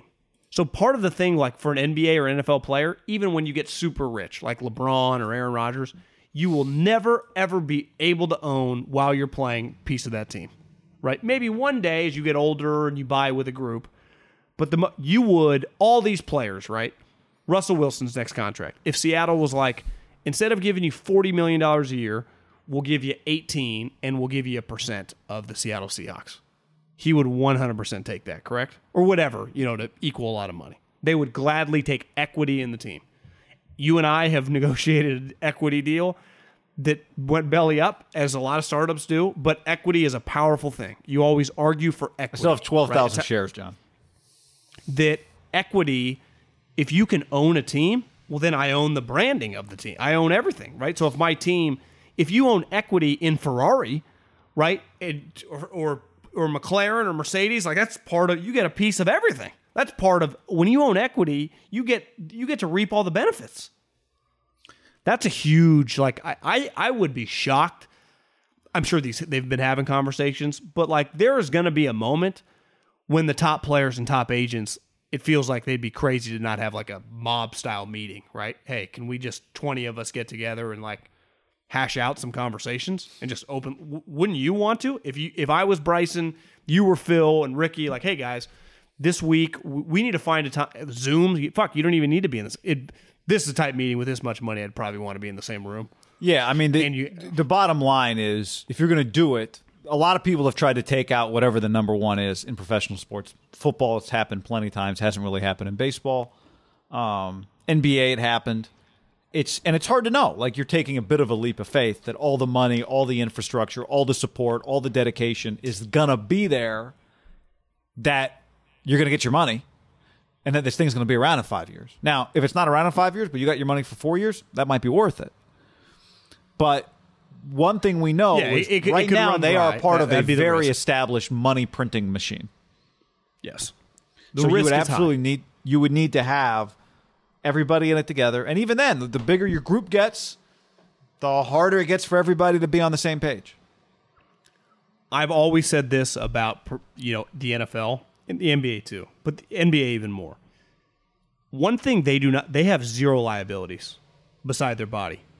And as a top player in the NBA, we've seen liability. Clay, Kevin, Kyrie, injuries are irrelevant. You still get paid.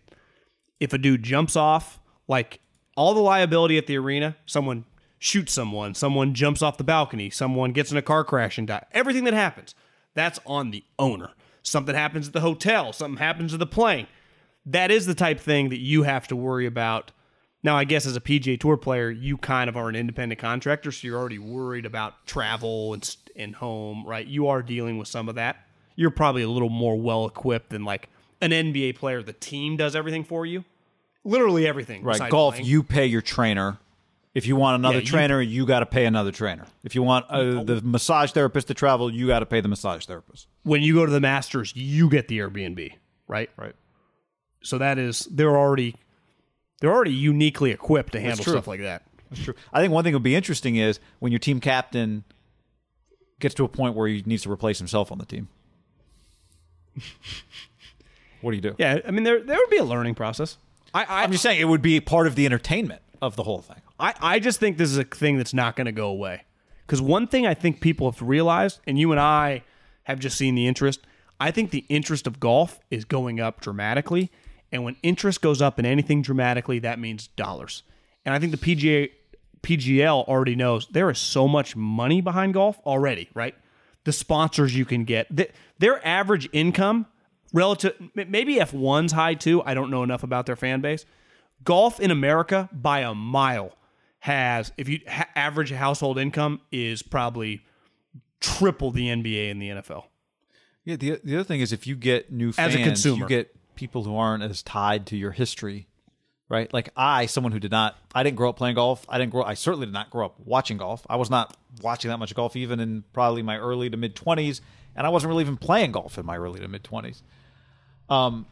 I like the history. It shows, huh? It shows. Fuck, no, you're not kidding. It's true. Yeah, there were some basic things about how it all works that I have to wait, what? I asked you all the time, like, how does that work? What does that mean exactly? My point being, you get a bunch of new people to your sport. Like if baseball suddenly got, a ton of new fans, You know what those people wouldn't care about? Runner on second base in the 10th inning. They're not tied to it. They don't. The way it used to be doesn't matter to them. So if you get a bunch of new fans, you're like, hey, PGL, this is how it goes. People would go, sweet. I've heard of Phil. Just tell me where he's playing. I've heard of John Rahm. Just Bryson and Brooks are playing in this random event. Cool. I don't know anything about it, but everyone says it's a big deal, so it's a big deal. It's not that hard to convert people if your stars are involved. Golf has the least amount of things, though, to make the pivot as long as the majors come with them. Exactly. If That's the majors only thing come, that matters.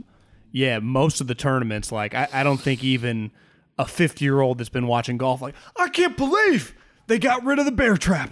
No Bay Hill, no snake corner at Valspar. Like, I don't think most people give a fuck, right? But if you did, like, no more Masters, like, that'd be a pretty big deal. Like, you'd have to bring the majors. I will say, one of the things that over the years I learned about, it's an obvious thing that is very cool, and it just happened. It just finished up today, I think. The U.S. Open qualifying is one of the coolest things that any sport has. Does tennis have that in the U.S. Open? Can you self-qualify as like a tennis Probably. player? I would imagine it does.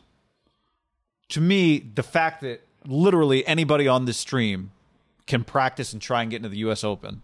Anybody watching.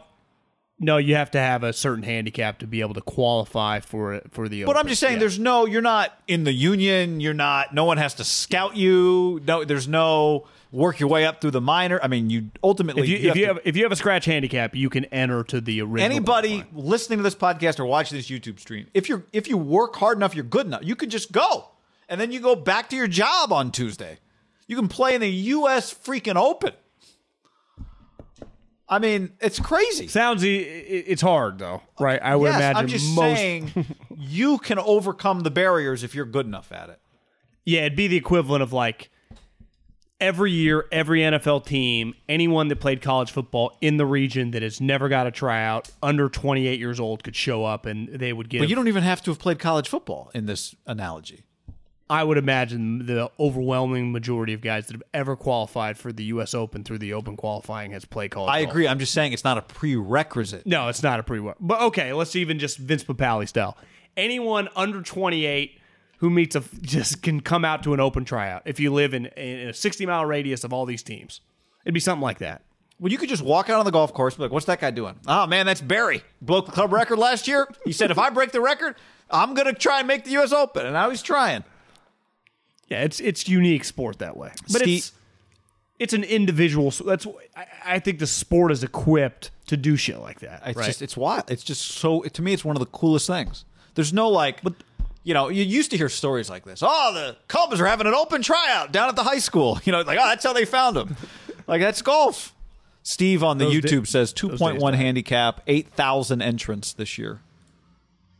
8,000 entrants. So it's wild. And the crazy thing is this year, it's like, that's the other thing. It's like established pros have to do it.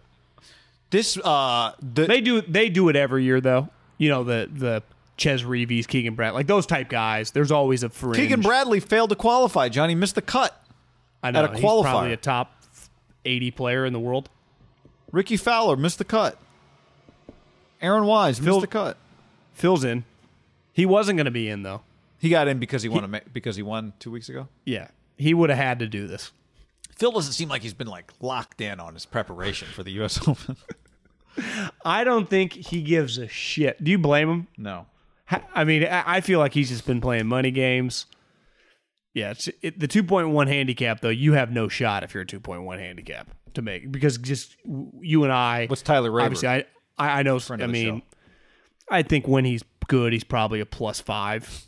He's done it. He qualified. He went to the U.S. Open, and rain delay. He had to play 27 holes on a Friday, as the story goes. Oakmont, historically, that or whatever the one Bryson won at last year is considered like the hardest.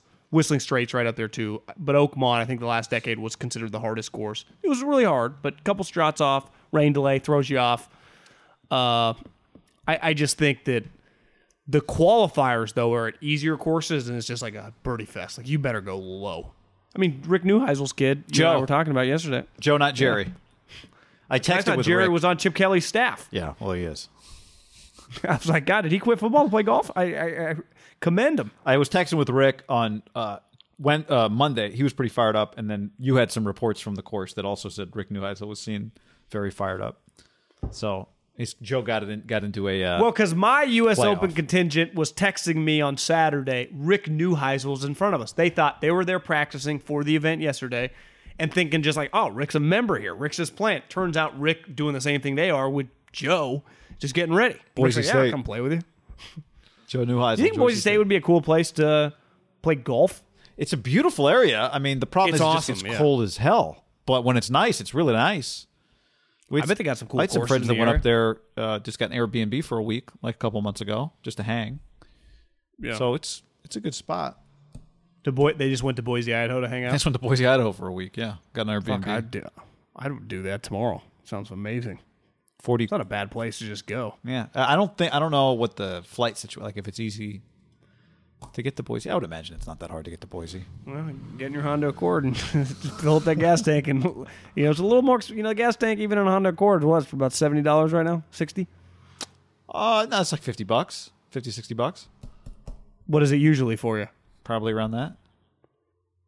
Oh, but right now, I mean, gas prices at all time high, right? Yeah, I mean it's probably usually $43, and now it's $55. I don't know. Yeah, it's I thought about it before. I'm always like, like, 17 more cents over there. Like, fuck that. Well, I'm going to drive for another 8 miles. That's like, in the end, what'd you save? $3 on a 13-gallon tank? But it lasts a while till you get good gas mileage. My point is, I drove the Honda Accord to Boise, Idaho. yeah. I made the drive. And how long did that take? It's long. I don't remember the route. I think there's a chance I would hit Boise to Davis in one day. I just wanted to get home. I know I did it Eugene to Davis in one day. I did a long drive from Boise, Idaho, but I might have stopped because that feels pretty far. High school drive, Davis to Eugene, was that? I don't think there was a stop on the way, right? That was just straight Yeah, I mean, through. it's like the thing is, the difference is we left in the morning. I finished my day at like 5 o'clock. Oh, that was a solo like, I drive don't- you're talking about, too. Yeah, and I was like, I don't want to stay here. I want to go home. Yeah. But I didn't want to drive all the way to the Bay Area, so I just stopped at my parents' house. Anything else we need to hit today? KD and the Nets on their way to a championship? That's all I got. Baseball celebrations. They're awesome. College baseball players. It really feels like they've taken it to another level. Like another I level. love. Well, did you? How many people you think were at the Arkansas game? I don't know what their capacity is, but it was banana. The Arkansas, Just the eyeball test. Tennessee What'd you game say? the other day was when the guy threw the bat in the air, just on his walk off. Did you see Would that you say one? like 15,000 people? I mean, it looks incredible. jammed. Looks Someone was like, incredible. "Oh, what do they have to do in Arkansas?" Well, you can use that anywhere. I just know that in the SEC, why do I turn on these games and you always can't move? Well, that's the one thing is you do get. I was talking to somebody about it, texting yesterday. It's like you do just get, I think, more just quote unquote college towns that play high level sports in the South, for example, right? Like how many Pac-12 schools are in college towns? Oregon not State, Eugene for Oregon, Pullman, Washington State, maybe the Arizonas, maybe. But the LAs and the Bay Areas are not Arizona college State, towns. kinda. Seattle's Tucson. not college. I'd say Tucson is. Tucson, okay. Boulder. Yeah, Boulder absolutely is a college town, but they don't have a baseball team. Boulder. The Colorado doesn't. I guess Colorado doesn't how have a would you baseball play? team. Yeah. Has that always been the case, or they cancel it? As far Since you've been around? I don't know that they've ever. Maybe they had one. but Does Utah have a baseball team? Utah has a baseball team. So does the Pac-12 only have 11 baseball teams? 11 baseball teams. So one of the teams is always playing like an out-of-conference series Yeah. or something? I did not know that. That's kind of weird, but also makes sense. Yeah. But like, how does Michigan State have a baseball team? Turf You know, field, some of all these turf schools. field. How do people Probably. play baseball in the Big Ten? Like, They don't- where'd they you play start baseball? Iowa. Well, yeah, they Well, usually start their seasons one of the on things a coast. Yeah, they play out in like Pepperdine, Long Beach State, and Cal State Fullerton like their first 3 games or series. Yeah, or Stanford. I remember Indiana came to Stanford a few years ago. I guess the SEC is just made for baseball, right? Hot, Warm all the time. golf, baseball. Yeah, it's just a lot of College golfers towns. and baseball players come from the South. I mean, every dude is just fucking looks like he's been on the squat rack and the forearm machine. Did you know Arkansas was good at baseball? Yeah. Number 1 team in the nation didn't all know. year. I didn't know that. They always, that's the thing about the SEC. I guess I knew Vanderbilt's good. Mississippi State's always been good. I did not know Arkansas. Tennessee's That really was good sweet. this year. When that guy hit that home run, the outfield went. It felt like watching a big league game. It was badass. I remember hearing stories from a Pac-12 school where they went to a regional. I forget which one. Maybe it was Arkansas, and they said it was one of the most. The Pac-12 fans came back and were like, it was unbelievable. Like every fan was just offering you beer and offering you. They're like grilling, literally in the outfield. Like not literally in the outfield, literally right behind the outfield wall. They just got a barbecue out there, and it's just nothing like it. The closer to your playing surface that you can barbecue, to me, just infinitely enhances how great your experience is. And baseball, softball, really the only one you can just be in the stadium, kind of, but out of the stadium. But barbecuing, it's a pretty rare thing. We had a barbecue down the third base line at That's what I'm saying. Is it Kruko? Or was it Ozzie Smith? I forget what the name of it is. Baggett Stadium? Landing? Kruko? Something Landing? It was Kruko area. Yeah, we... Kruko's Landing? Something like that, yeah. Get free beer and free hot dogs. You just had to have a special ticket. And John Middlecoff was the VIP host for 2 years and let all the cool people in. That's a great job. It was incredible. It was, free beer. Free beer. What do you think? Do you have any idea what that ticket was? It a ticket you could buy, or was it just a VIP? Yeah, it was VIP special team. I mean, there were a lot of people in there, but I mean, when word got out, Middlecoff. Now the problem is sometimes the assistant AD would stand right next to me, so he'd be kind of looking. But when they would leave, I'd give the little wink, and the guys would come on in. Once you're in, you're in. You know, it's like, are those four guys from SIGEP boosters? Yeah, this guy, paid for the outfield signage right there. All right, a lot to talk about today. A lot of hanging out to do. Lot going on, guy. Lot going on. Even when they tell you there's not. Make it happen. There is. All right. It's where you get paid the big bucks. We'll be trying to qualify for the emergency U.S. Open alternates at Calippi. So good luck to us. Adios. Later, everybody. Thanks for hanging. When you need mealtime inspiration, it's worth shopping Kroger, where you'll find over 30,000 mouth-watering choices that excite your inner foodie. And no matter what tasty choice you make, you'll enjoy our everyday low prices, plus extra ways to save, like digital coupons worth over $600 each week. You can also save up to $1 off per gallon at the pump with fuel points. More savings and more inspiring flavors make shopping Kroger worth it every time. Kroger, fresh for everyone. Fuel restrictions apply. When you need mealtime inspiration, it's worth shopping Kroger, where you'll find over 30,000 mouth-watering choices that excite your inner foodie. And no matter what tasty choice you make, you'll enjoy our everyday low prices, plus extra ways to save, like digital coupons worth over $600 each week. You can also save up to $1 off per gallon at the pump with fuel points. More savings and more inspiring flavors make shopping Kroger worth it every time. Kroger, fresh for everyone. Fuel restrictions apply.